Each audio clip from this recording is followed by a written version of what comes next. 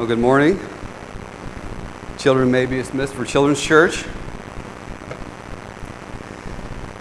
Well, we're still on this series on breaking the chains of addiction. And we started with this several weeks ago, and we started with the idea of just stopping. And it would be great if you could tell people, just stop. I wish I could tell my kids that. Just stop whatever they're doing, they're fighting, and it would just end. But unfortunately, life doesn't work like that. And so we've been talking about addictions, and I want to review this morning, as I'm going to do every week for the remaining of this series. And the thing that I want us to have an open mind about, because as I mentioned last week, that I've had some people that have talked to me, and they've said, this series doesn't really apply to me, so I'm just going to kind of wait it out for the next 6 or 8 weeks, and then I'll, be back to church. I wish that we would just have an open mind when it comes to addictions, because as I've said before, these addictions can come in many different forms.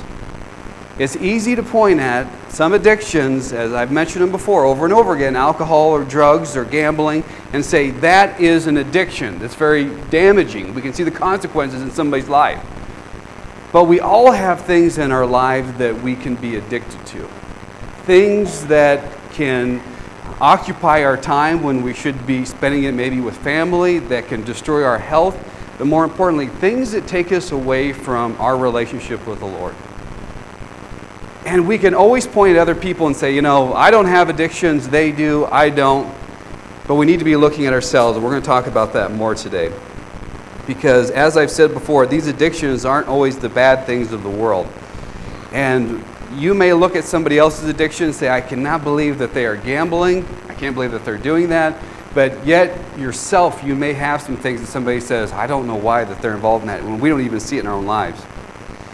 The definition of addiction, we've talked about this. Addiction is defined as being unable to stop. Even when you realize that there are these negative things that are happening in your life, you believe in your mind through wrong thinking that you cannot stop yourself. An addiction is any pattern or behavior that have developed with dealing with hurts in an unhealthy way.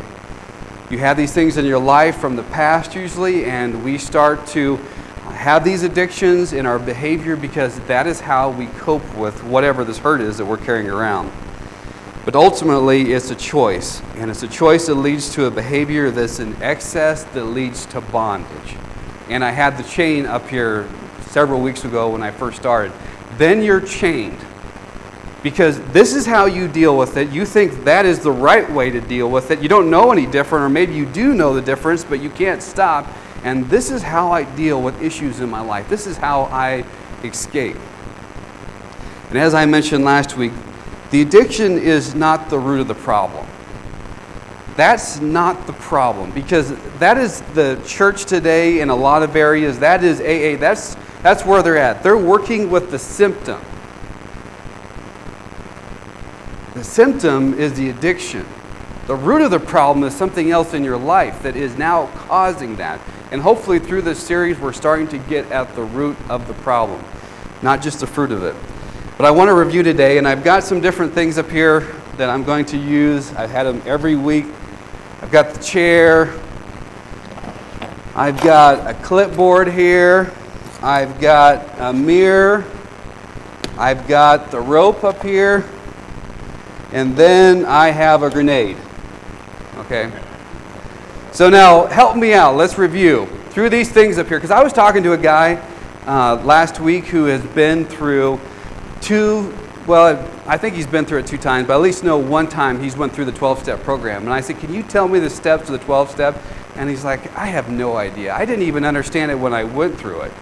He remembered the first one, that you have to admit that you have a problem and your life has become unmanageable. That's the one he can remember. So help me out. Which one of these first things is the first step here? The mirror. And that is to what? The one word? Admit. You have to admit at some point that your life has become unmanageable. You cannot manage your life any longer. So we've got the first one, it's the mirror. What's the second one? Chair. And the chair is one word, is what? Believe. You need to start to believe that God is a higher power. You have to believe in Him. Now, you may not trust Him, but you Have it in your minds that He has the means and the desire to help you. And the chair is just going to hold you up. So we've got admit, believe. What's the third one? What's up here? What item? The rope. And that is to release. Once that you are believing that He is real, then this is a tough one. Then you need to release your life. You get to the point where you say, you know what? I've been managing my own life and it hasn't been working out too well. And so I'm giving my life over to God. I'm going to let Him start to manage my life. And then we've got what? The clipboard, which is one word, which is what? Inventory. And this is when we start to have an inventory of our life. And we talked about this one last week. This is an honest evaluation of our life. And we sit down, and I had the sheets back there to help you work through it if you're wanting to do that. And you say, there are some things in my life that I need to sort through. I have this garbage over here that I realize now is garbage. I don't need it in my life. And these are some good things, and I need to sort through what is good and what is garbage, and I need to start to get rid of this stuff here because I don't need it in my life anymore. And that is a hard one. We have to sit down and we have to do an inventory. We're going to talk about the inventory today, and of course the grenade, that's the one that's just out there to see if you can try to guess it. We haven't had the grenade yet. Funny story about the grenade. I have this sitting in my office on the shelf. I had a couple that came in, this has been over a year ago, possibly 2 years ago, and they weren't involved in our church. They didn't know me. Came in for some quick counseling. They have some problems in their marriage. And she kept sitting there, and she wasn't paying attention to what I was saying at all. She kept just looking over at the shelf, just staring over there. And she was kind of moving her chair away, and I kept looking over there, and I said, is there something the matter? And she said, well, you got that bomb sitting over there on the shelf. And she said, it's making me nervous. And I said, well, it shouldn't make you nervous. It's not going to go off or anything. And she's like, well, it's making me nervous. Did you put it someplace else? So I had to take it off the shelf and bring it and put it in here in the sanctuary so she wouldn't be worried. I was thinking, you're still in the blast radius there, lady. This is actually my complaint department. I'm going to put like a complaint tag on here. And so when you have a complaint, you get to pull the pin. And then hold this. And I'm going to run.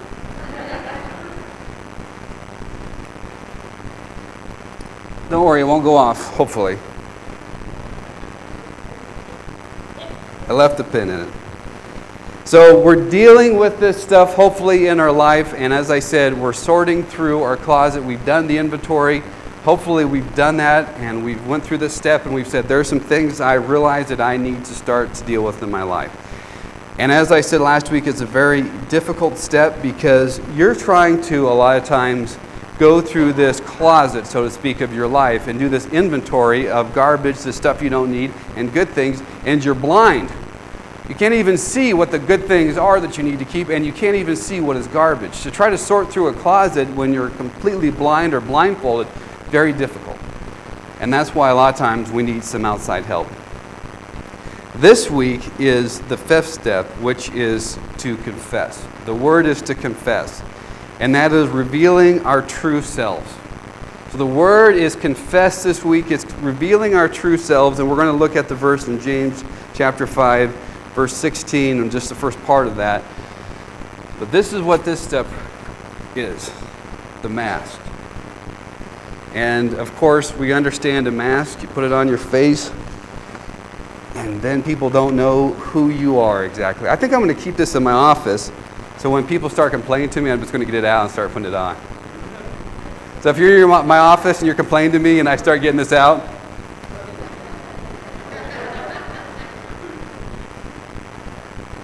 you'll know something's up here. Because we understand a mask. When you're wearing a mask, no one really knows who you are. That is the groundbreaking truth that we have here at this church that just keep people coming back.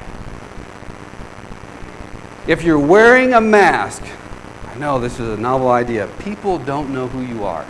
Now you can look at this picture here and you can say, well, from the hair or from the side of the face, I kind of have an idea who might be in this picture, but we don't know for sure. And this is this fifth step of confessing. We need to get to the point where we're going to reveal our true self. We're going to start to take off this mask. James says in James chapter 5, verse 16, this is the first part of 16, it says, "Therefore confess your sins to each other and pray for each other so that you may be healed." This is a biblical principle of confessing. And James says here in the book of James, underneath the inspiration of the Holy Spirit, he says, you guys need to start confessing these things in your life to each other. You need to start to talk about these issues that you're carrying around, and you need to do that in a safe environment with hopefully other Christians. So that is our fifth step today. We admit to God, to ourselves, and to another human being the exact nature of our wrong. And I will substitute in there admit with confess. Really the same thing, but there's a little bit different principle in there. I'll explain that. So we're getting to the point where we're going to admit. Now we have done this inventory, hopefully, and we have went through our junk pile and the stuff that is garbage and the good stuff. And so we have admitted this is junk, this is garbage, and now we are going to confess that. We are going to tell somebody else, I realize what's in this pile right here is a bunch of garbage. Okay? I got it. But now I need to actually tell somebody else. I have to physically tell them that this is a bunch of garbage here. Why is that? Because if you're going through your closet and you're trying to do this inventory, you clean out the closet, and then you have a pile there of junk and good stuff, and then you start to put the good stuff back in the closet because it's all good stuff that you're going to keep, and then you have a junk pile there. Maybe you might start walking by and think, you know what, I don't think that's so much garbage. I think there's some pretty good things in there, actually. Actually, there are things that I like. I think I need to actually put that back in the closet. And you can imagine if you're in a home and somebody's walking by and saying, what is that pile there? And you say, oh, it's nothing. It's just stuff that I haven't put back in the closet yet. They'd say, oh, all right. But if you would tell them it's a pile of garbage that we need to get rid of, then that kind of obligates you to probably getting rid of it. At least somebody else is going to be aware of it. At least somebody else might ask you, hey, didn't you say that you were going to get rid of this garbage and you're putting it back in the closet? And we're fearful that somebody might come along and help us haul our garbage out. I may not be ready to get rid of it yet, so I'm not going to tell you.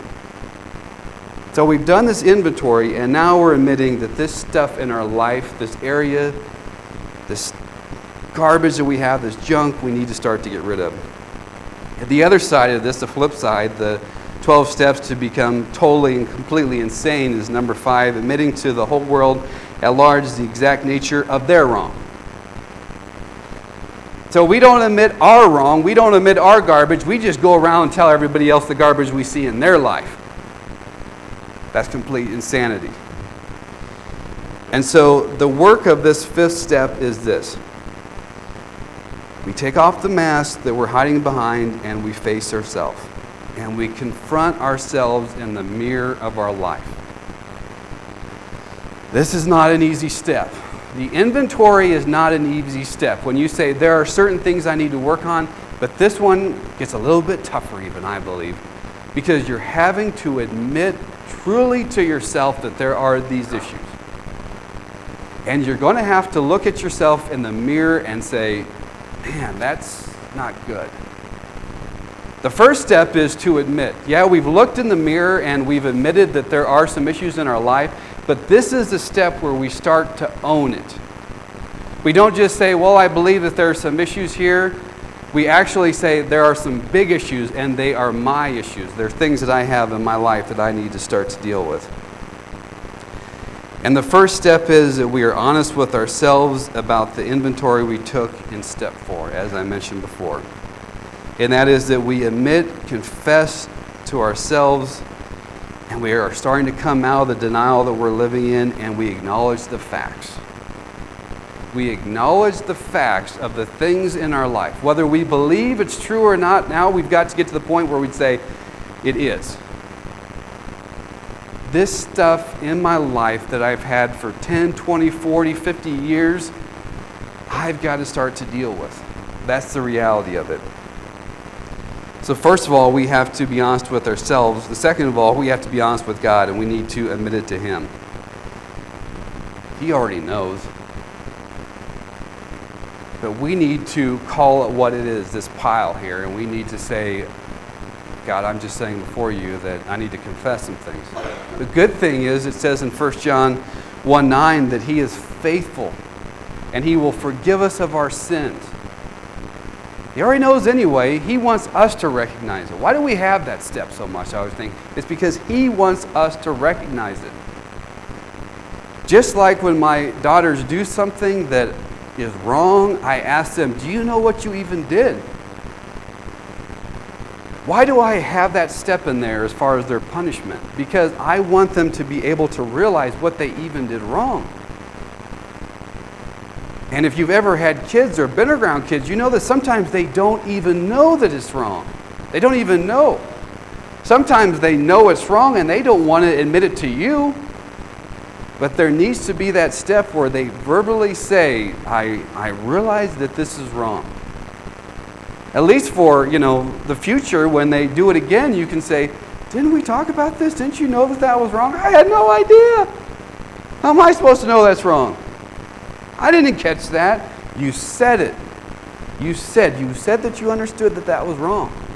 And God says, I already know that you've done it. I want you to realize it. And I think I've shared this story before, that I have a friend who's probably pushing 60 now. It's in ministry. Back in the day, he had some real issues in his life. He was an alcoholic. That was one of the few things that was just destroying his life. He had a very bad temper, and he would take it out on his wife. He would just physically beat her down. He came to know the Lord. He was changing his life, but there were still some of those things that were going on. He had said to her, if I ever do that to you again, he said, I want you to call and get help right away. Because this can't keep going on. I need some kind of accountability.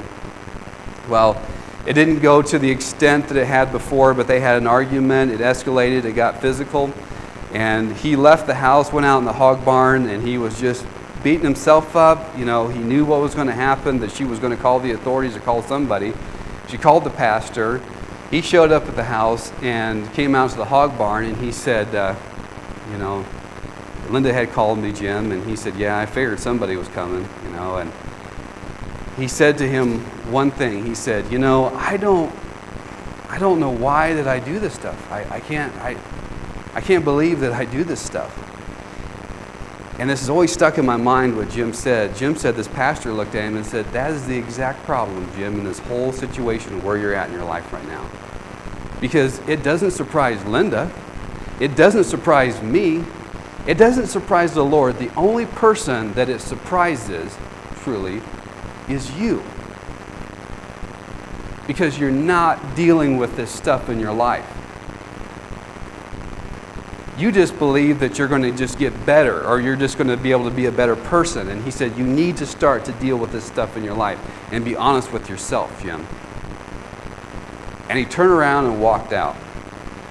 And Jim said in that hog barn that day, he started to get it. That he needed to drop this mask that he had been wearing and start to deal with these issues in his life that were causing this alcoholism, that was causing this anger. They go clear back to when he was a child. And once he started to do that, his life started to change. But boom, boom, boom, boom, he went through all these steps there, I believe, that afternoon.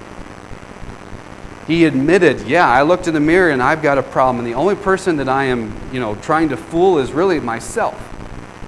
Because everybody else knows the struggles that I have. That leads us to our third step. We've got to be honest with ourselves, we've got to be honest with God, but we need to be honest with somebody else. And that is, we admit, confess to another person for healing. The verse that we've talked about today in James 5:16. And that is that we are going to share our inventory with someone else. And I will say this about preparing for step 5. It takes courage. Because it forces us to face maybe one of our greatest fears, and that is to lose dignity. A lot of times we believe that this mask that we are wearing around in front of other people is how people perceive us. The truth is, as I just said, people know. Those people that are closest to you, they know. They don't know. They don't act like they know. They know. They just don't know how to deal with you, so they just try to ignore it. Oh. But church people might know. My friends might know. They probably have a clue already. And confession means letting go of control how other people see us. That means that I have to get to the point where I say, I'm not going to control how other people see me or what I believe that other people are seeing. I'm just going to let them see me as I am. At least one other human being you're doing this with. You're saying, this is just actually who I am. I've said this before. I had a guy that said to me, not this church, but the previous one, he said, you know what, if you really knew who I was, who I truly was, he said, and this is a guy that was on the church board, he was very active in the church, been raised in that church. He said, if you really knew who I was, you wouldn't be sitting in this pickup with me. I knew from that one comment, what he was saying is, there is so much garbage and stuff in my life that I am trying to hide, and I'm living a completely opposite life. But I come to church, I put on a mask, I help in the church, I give a lot to the church, I do a lot down there, and people believe that I've got it all together. Well, probably 4 months of me being up there, I realized this individual didn't have it all together. Other people knew that too, but they just wanted to believe that, he was doing everything in the church and they didn't want to have to do it, so let's don't confront any of this stuff. Because we're worried more about things getting done at the church than we are about somebody personally. And preparing for this step, that means that you need to schedule some undistracted time with God and with ourselves. That means that you need to be honest with Him and say, verbally, God, I realize that I got some things in my life that I need to change. And then we need to pray that we would have another human being that we can share with. So preparing for this, we're alone with God and we're saying, God, by the way, I need somebody that I can trust. I need somebody that I can share with. Bring that person into my life. Maybe that person's already into your life, but maybe you need to now have the courage to talk to them. Maybe they're already in your life, but you don't even recognize that. But I want to talk about our verse right now in James 5, verses 13 through 16. This is the context of what's going on here. And we're running out of time, so I'm not going to spend a lot of time on it. But James is speaking to a group of believers here. And he starts out in verse 13 to say, is any one of you in trouble? He goes on to say, is any one of you sick? And he says, you should call on the elders of your church, and they can pray over you, anoint you with oil. He goes on to use the word sick again. And then in verse 16 that we've talked about, he says, therefore confess your sins to each other and pray for each other so that you may be healed. Okay, I don't want to spend a lot of time on this morning because this is really an in-depth passage if you want to get technical about it. But let me tell you this, we need to understand what you're being healed from here. So we need to understand really why you're sick. Because there are those churches, there are those Bible teachers that will tell you that the word sick here means a disease or being ill, like type of sick, okay? Maybe not that extent. That's the type of sick that they're talking about here. And so then you go and the elders can pray and put hands on you. If you have cancer or diabetes or whatever you have, they can put some oil on you, 10-way 30 probably, and then you're going to be just totally healed. Now, can God do that? Absolutely. He could do that. But the problem is the kind of name it and claim it type thinking in the church where we say, God, we used 10-way 30. We had all the elders there, so why am I not healed? You must be letting us down, God. That's the problem. But it hinges on the word sick here, because I'm telling you, I've studied this out. The word here for sick in the Greek does not mean sick like throwing up, like cancer sick. That's not what he's saying here. If you read the context of this entire chapter, what it means is to endure evils. It means evils or hardships or troubles. Bad things happening. Not something physical. Could that be something physical inside of that? Yes. But the word means hardships, problems. And it seems to imply more than just an illness or disease that would be going on. What it's saying here is that somebody is physically, spiritually, emotionally exhausted. If I had my own JC translation, which would be scary and biblically wrong, but if I had my own translation, I would put this spiritually exhausted. Are any of you spiritually exhausted? Are you just exhausted? Are you shot? Then you need to be healed. Now, you might be exhausted because of persecution, because of bad health, because of your own bad decisions, but you're in a point in life where you go, I'm done. I'm just sick of it. Just tired of everything. I don't care anymore. And James is speaking to this type of person here. And that's why he says, therefore, confess your sins to each other. The word confess here, what it's saying here literally means to acknowledge something openly, an admission of fact. So admit something, to me in my mind is that you're saying, well, I might admit it in a general sense. I admit that I have some problems. Confess is to the point. And you're saying, this is a fact in my life. I struggle with this. I struggle with anger. I struggle with depression. I struggle with whatever I'm addicted to because that is how I deal with this issue in my life. Don't know what the root cause of it is right now, but I admit, I confess that there are these things in my life that I need to deal with. And if you look at what it's saying here in the Greek, the verb, James is actually saying being the practice of confessing your sins to one another continually. Not just one time. He's saying that you need accountability. And it's talking about unloading and unburdening our lives to each other at a time like this when we are sick, we're spiritually exhausted, and we go to somebody else and say, can you intercede for me? Can you pray for me? Because I'm at the point I could care less about my life right now. I don't even know what to pray. I don't even know what to do. I am totally shot. Can you help me? And hopefully that's when you're going to have some elders, some mature leaders in the church that are going to be able to pray for you. Now, when it comes to confession, a lot of times in the Bible church thinking, we say, we don't need to confess to anybody. Just confess to the Lord. That's all we need to confess to. That's it. Because we don't go to any priest because we're not Catholic, and that's stupid anyway. I really think the Catholics, now understand what I'm saying here, I think that they have something kind of going on here with the confession. Because when you're doing that, now I don't believe that you need to confess to a human being that's going to forgive you of your sins. Don't get me wrong here, okay? But when you're confessing to another human being your wrongs, they become real. I have a Catholic friend, I said, how often do you go confess? He said, once a year. I said, once a year? You need to be going like once a day, buddy. I said, how do you keep track of them? He goes, I just hit the highlights of the big stuff that happens in the year. I was like, wow. Once a year, he's going to go sit down with this priest and confess. But I do believe there's something to be said there. Now, in the context of that, they're not there a lot of times to give you counsel or to, give you advice. They're there to then forgive you of all the bad things you've done, kicking a neighbor's dog and stuff like that, whatever the highlights of the last year have been. But hopefully, in the context we're talking about, is that you're admitting that there's some things in your life that you need to change. And the result is that you're going to be healed.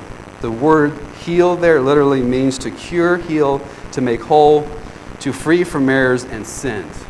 We don't have anything that's really the equivalent of it in our English language, to be healed. Sounds like we're just going to fix you. You're going to be healed, everything's fine, get out there on the field, go. It's not that. What it means here is that we're going to start to put you back together one piece at a time. It's not going to be like that. You're not going to be fixed all at once. It's a process of starting to restore you, healing you over time. And this word here, most of the time, if you check it out in God's Word, it's not with physical healing. It's about spiritual healing. Actually, the other time it's used in the Greek is when it's talked about mending, healing a net for fishing. We're going to start working and putting you back together and start fixing these holes. And it's going to take some time. It also carries the idea of restoration of one's relationship with God and back to right standing. So these are my last 4 points that I want to close with today, and I'm going to do them quickly because we're running out of time. The question is, why would God have designed our healing dependent upon us confessing to others? You ever wonder that? Because he says in his word here, he says you need to be confessing to others. Why is that? And there's 4 points I want to touch on really quick. These are the reasons I believe. You can argue with me, or when you preach it, you can preach it different. Number one, confession keeps us humble. I believe that God says you need to be telling somebody else because it will keep you humble. Because if you want to get technical about it, you can ask Satan, because he experienced this. Pride is the foundation of all sin. Really, if you think about it. Because what pride is saying is, I can do it myself, I don't need God, there's nothing that he can do about it. Now, we may not actually say that because we're good Christians, we don't say that, but we're thinking it in our lives. I don't need God, there's nothing he can do about it. And confession is a starting point when we start to get this sin out where it belongs. We start to deal with it. We've admitted it to ourselves, but now we're going to start to get it out. We're going to start to deal with it. And there's no room for pride when I have to come to you and say, you know, I have this problem in my life and it is fill in the blank, whatever it is, and you say, I need you to pray for me. I got some stuff in my life and I need some help. And it reminds us of our weakness and our dependence on God. And I will say this at this point. We are so quick to point out the problems in other people's life, and we're reluctant to admit it in our own life. And we are so, especially as Christians, I tell you, we are so quick at saying, you've got these problems in your life, but we don't want to look at our own problems. And we need to stop looking for faults in other people and start looking at ourselves in our own life. Man, we have perfected this as a church. We are so quick to point out other people's problems. You know, I love being a pastor and everybody's pointing out my problems. I'm like a human piñata some days. Jeez. I'm going to talk to you. You got this. I see this. Good. You're right on that. I've known it for the last 7 years. I'm working on it. But if you ever talk to somebody else about you see something in their life, are you kidding me? We are so good at pointing out faults in other people, but we don't want to admit them ourselves. So number one, confession keeps us humble. Number two, God wants us to confess to other people because it makes us vulnerable. And if you look up that word vulnerable, I looked it up to make sure I knew what I was talking about. To be capable of being physically or emotionally wounded, open to attack or damage. That somebody might hurt you. What you believe is a wound. And so confession makes us vulnerable because we're saying, I'm going to have to open myself up. Because as we've talked about before, there's a degree of control, I will call it a wall, that we maintain to keep our junk in the inside and keep people out. Why? Because we've been hurt in the past, and so we want to control it. We're not going to let anybody else in. And it means letting down the walls around our heart and allowing somebody else to come in and help us. So we're saying, this is my junk here, don't touch my junk. I love my junk. And then you're saying, I don't know what to do with this junk. I can't even get rid of it myself. I'm going to let somebody in the door to help me deal with my junk. And they're going to come in and say, whoa, that stuff stinks.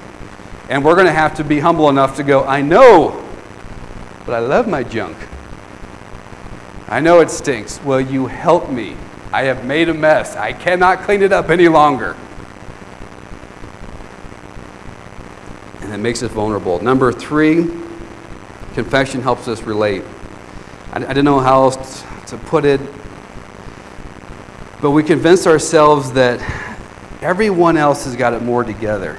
And we believe in our mind that we are the only ones that struggle with this junk, this stuff. And it's worse than everybody else's. Because you come to church and everybody's got their mask on. You're like, I'm wearing my mask too. Theirs is real. I'm having to wear a mask. And you start to believe in your mind that it's a bigger deal. And not that big a deal. Don't get me wrong, it's a big deal, but everybody's got their own stuff. Your stuff isn't any bigger than somebody else's. It's just all garbage.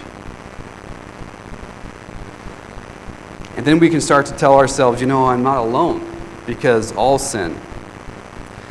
And then it's a pathway out of isolation and loneliness. Because if I understand in my life that I'm not the only person that struggles with this stuff, other people struggle with it, then I don't feel so alone. I don't have to keep myself from other people because they struggle with it also.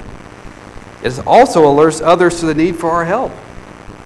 Because if you tell somebody else, I've got the struggle in my life, then when they see you start to get in it, they know that you need help. If you tell somebody, I can't swim, and then you fall out of the boat and you're flapping around out there and somebody knows you can't swim, they're going to jump in like that. But if they don't know that you can't swim and you're just flapping your arms, and they're like, look at them being silly, trying to pretend they're drowned, and you're a funny guy.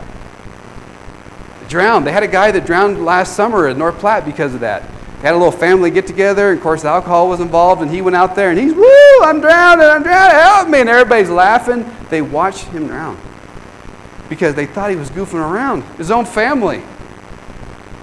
He just drowned in front of them. Tell somebody, I need some help in my life because I've got problems with this and gambling. And when they start to see you downtown, with a bunch of scratch cards that are 10 feet long running out of, Casey's, and they're like, I think he's got a problem. Might want to talk with him.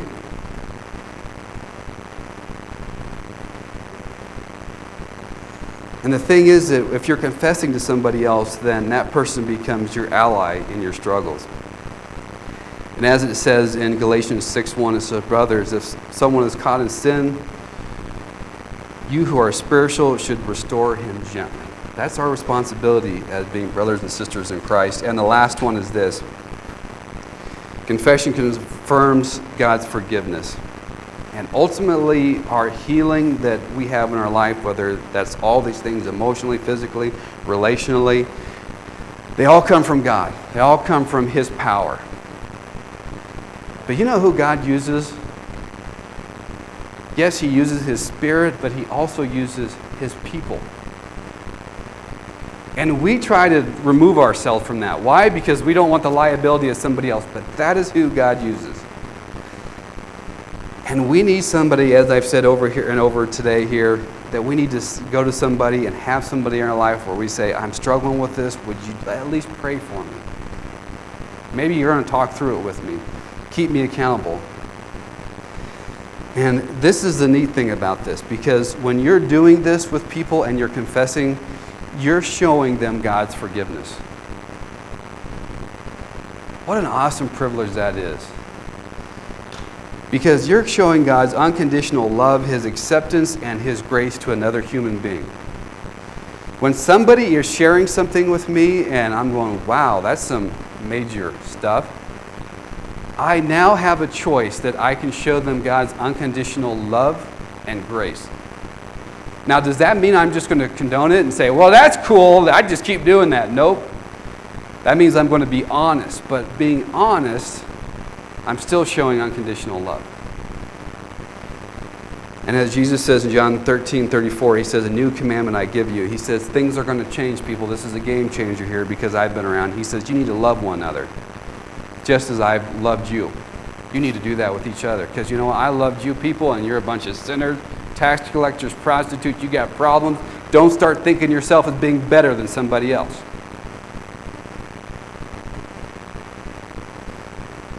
So it really comes down to choosing the right accountability partner. And when you're choosing someone, that means that you need to choose somebody that you can trust. And they're not going to use the information that you give to them against you at some point. You know, it's not like the roadrunner with a broken leg going to Wile E. Coyote and saying, I got something to admit to you, I got a broken leg. And he's licking his chops. Oh, this is what I wanted to, hear. I've had this happen to me. I shared something with a pastor. You know me, in my life, I would have told anybody anyway, because I'll just tell you anything. I shared this with a pastor, and he turned around and flipped that and used that against me another time. I didn't see that coming at all. Wow.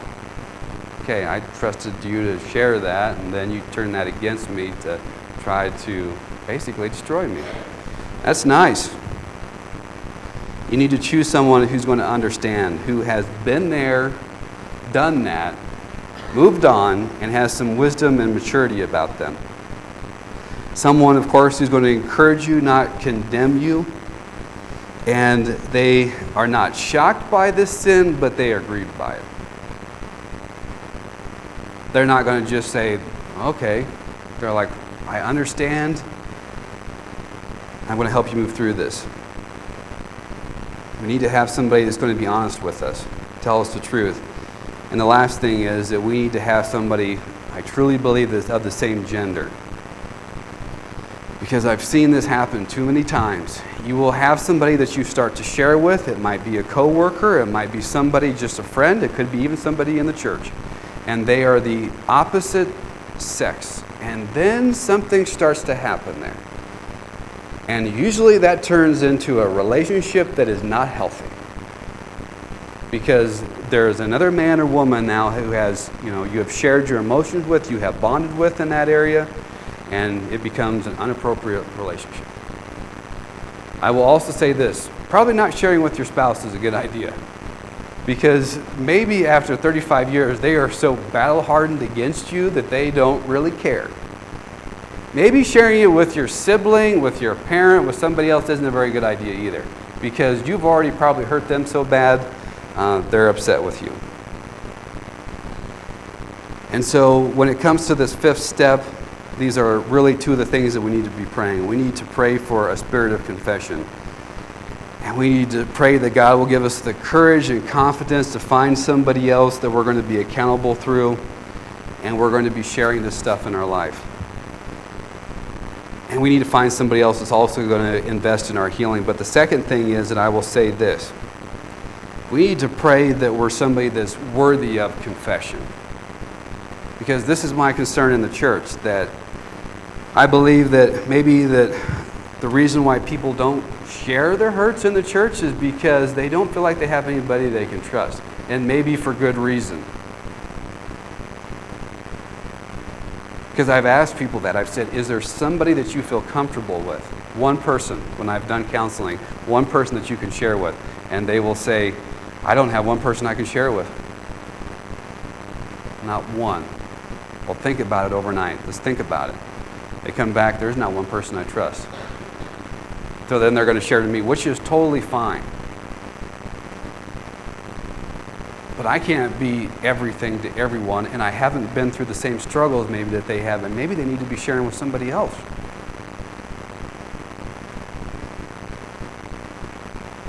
And I believe that maybe that they're not sharing because we're not showing the fruits of the Spirit. Patience, long-suffering, we're not showing the things that God says you need to be doing by your Spirit. We're not showing that to other people. And they're not going to share. I realize we ran out of time, but I'm going to do this anyway. Most of the time I start with a video. I have a little video clip here that I want to show, but I'm going to end with it today. Now, this is a clip from Star Wars Return of the Jedi, okay? How many of you have seen any of the Star Wars here? Raise your hand. Okay. Anybody that has not seen one, you're fired. Fired. I'm trying to incorporate a lot more of this worldly secular stuff, just like Paul did in the book of Acts on Mars Hill, that he quoted one of the secular poets of the day because that's what people understood because they didn't understand God's word. And so I'm trying to incorporate some of this in here, so this is my attempt this week. And to set this up here, this is in Return of the Jedi. Of course, you've seen Darth Vader. He is the bad guy. He wears the helmet and the mask, everything. I love the colors he wears. His first color is black, his second color is black. Same things I love to wear. And it's at the end here, and he has changed his ways. He has realized that he is evil. Luke, his son, he has just saved his life from the Emperor trying to kill him. But in the process, Darth Vader gets all, really messed up here. And he's dying. And this is the interaction that he has with Luke, his son.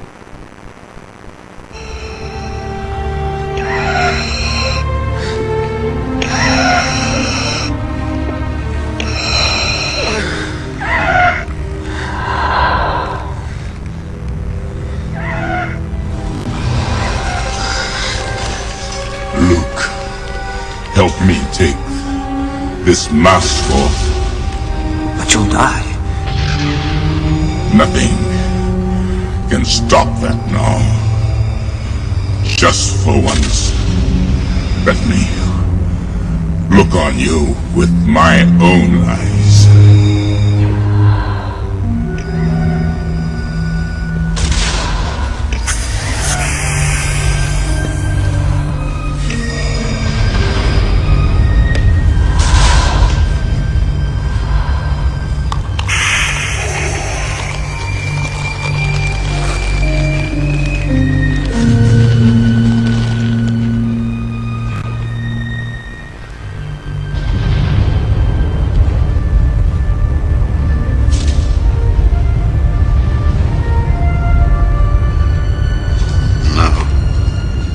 Go, my son. Leave me. No, you're coming with me. I'll not leave you here. I've got to save you. You already have. Look. You were right. You were right about me. Tell your sister. You were right.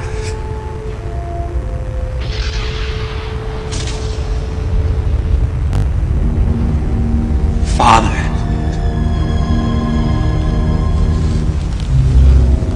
I won't leave you.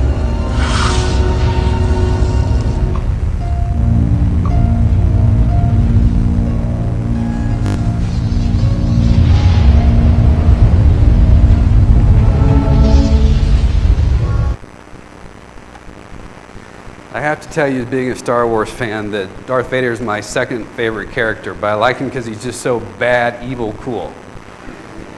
And when I was sitting there in the movie theater when this part was on, I was so excited about this part because we're actually going to see Darth Vader. And they take the helmet off, and I'm like, what? He is a pathetic, overweight, angry old man. That's it? It ruined Star Wars for me. I'm trying to get over it.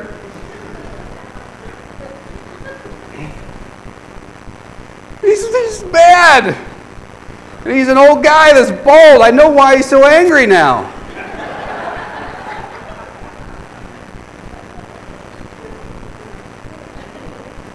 I'm serious. I thought as a kid, that is what this whole saga's been about?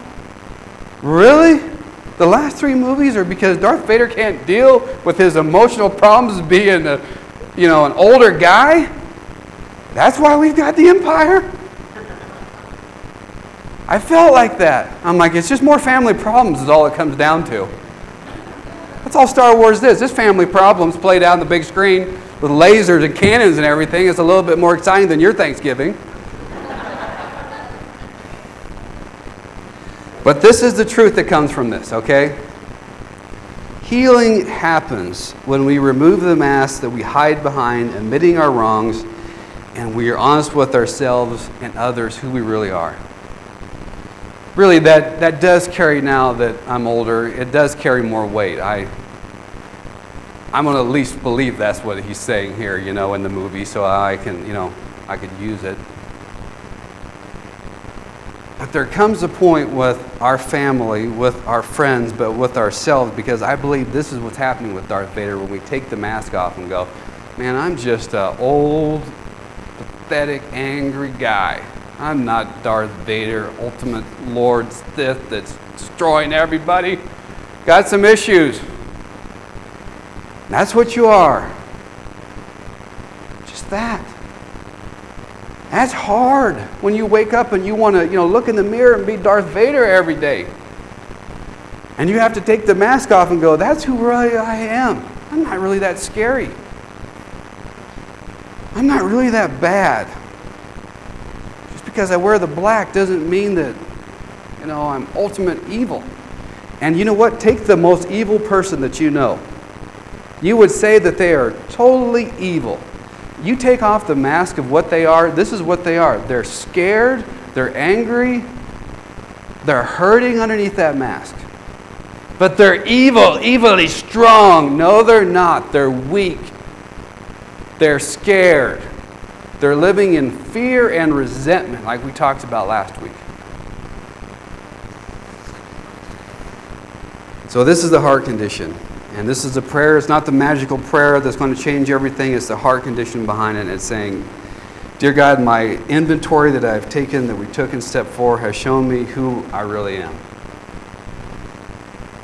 Yet I ask for your help in admitting my wrongs to another person and to you. Assure me and be with me in this step, for without this step I cannot progress in my recovery. With your help, I can do this, and I will do it. And so it's getting to the point where we take off this mask. And it's hard to do because we really actually have to look at ourselves. But how are people going to perceive me? You know what? I hate to burst your bubble. They already perceive you as being that way. They already know that you're living in anger and resentment, and that's why you're doing these things in your life. Just be honest with yourself. Take that mask off. And so the one word that goes along with the mask is what?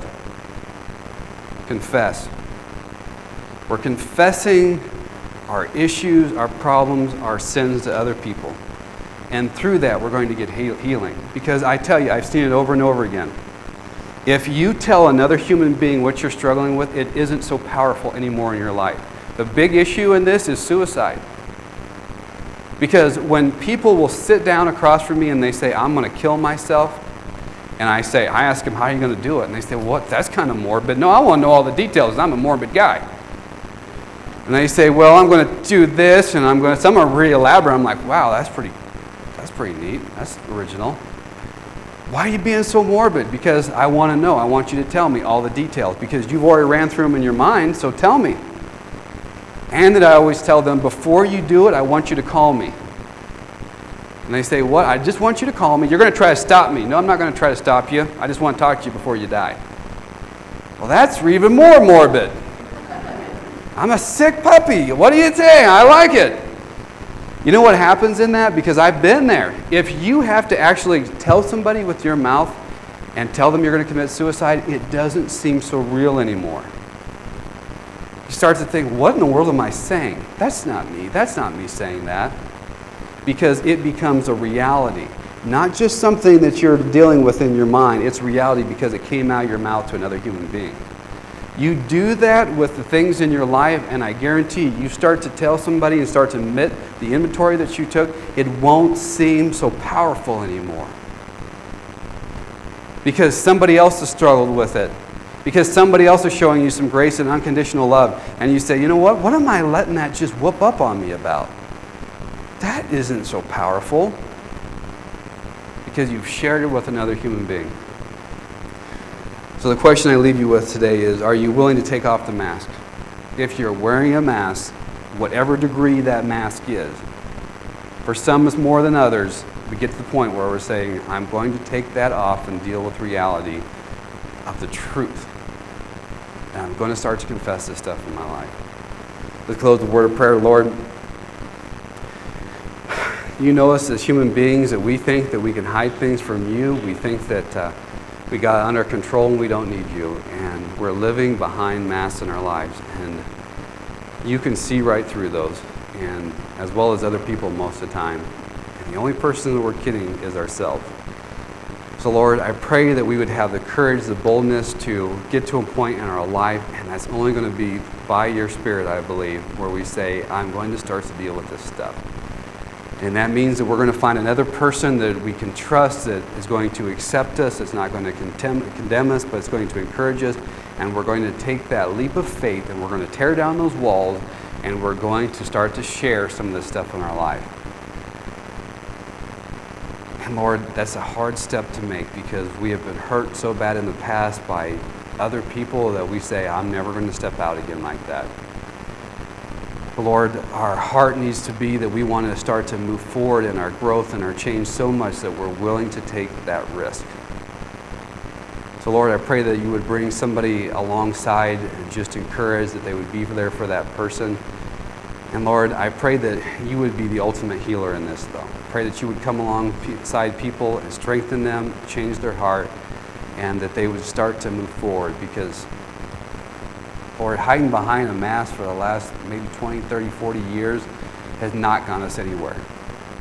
And we want to start to be real, and we want to start to see change in our life, and we want to start to move forward. So Lord, thank you that you're willing just to make that happen in our lives, that you're willing to be there and be part of our healing process. We give you thanks in Jesus' name. Amen. You're dismissed.